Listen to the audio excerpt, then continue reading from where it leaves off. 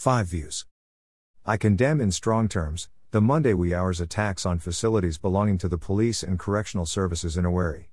The development is regrettable and I call for thorough investigation into the dastardly act. Criminal elements claiming to be members of the Indigenous Peoples of Biafra, IPOB, had attacked the Imo State Police Headquarters and Owerri Correctional Services Center with various degrees of dangerous weapons, destroying buildings, vehicles and other sensitive official materials, and unlawfully setting free inmates, which the authorities said were over 1,800. The primary aim of the IPOB members who carried out the attack was to create fears in the minds of the people and at the same time, strive to secure the release of their fellow criminals in custody.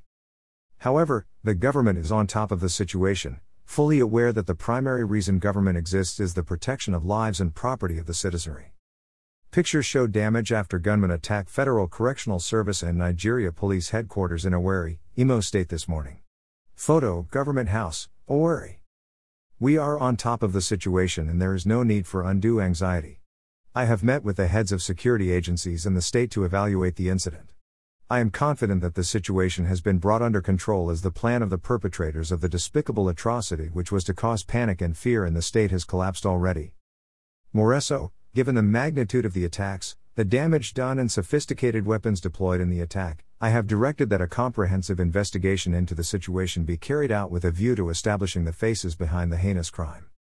Pictures show more damage after gunmen attacked government facilities at Owerri, Imo State capital this morning.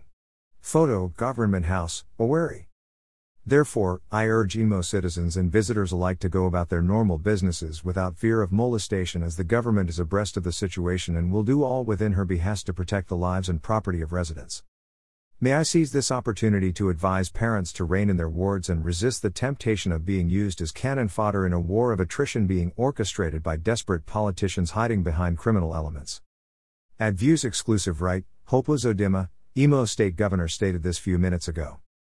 Kindly support our vision of building a community of 1 million pen soldiers whose successes will be judged based on positive development in the society.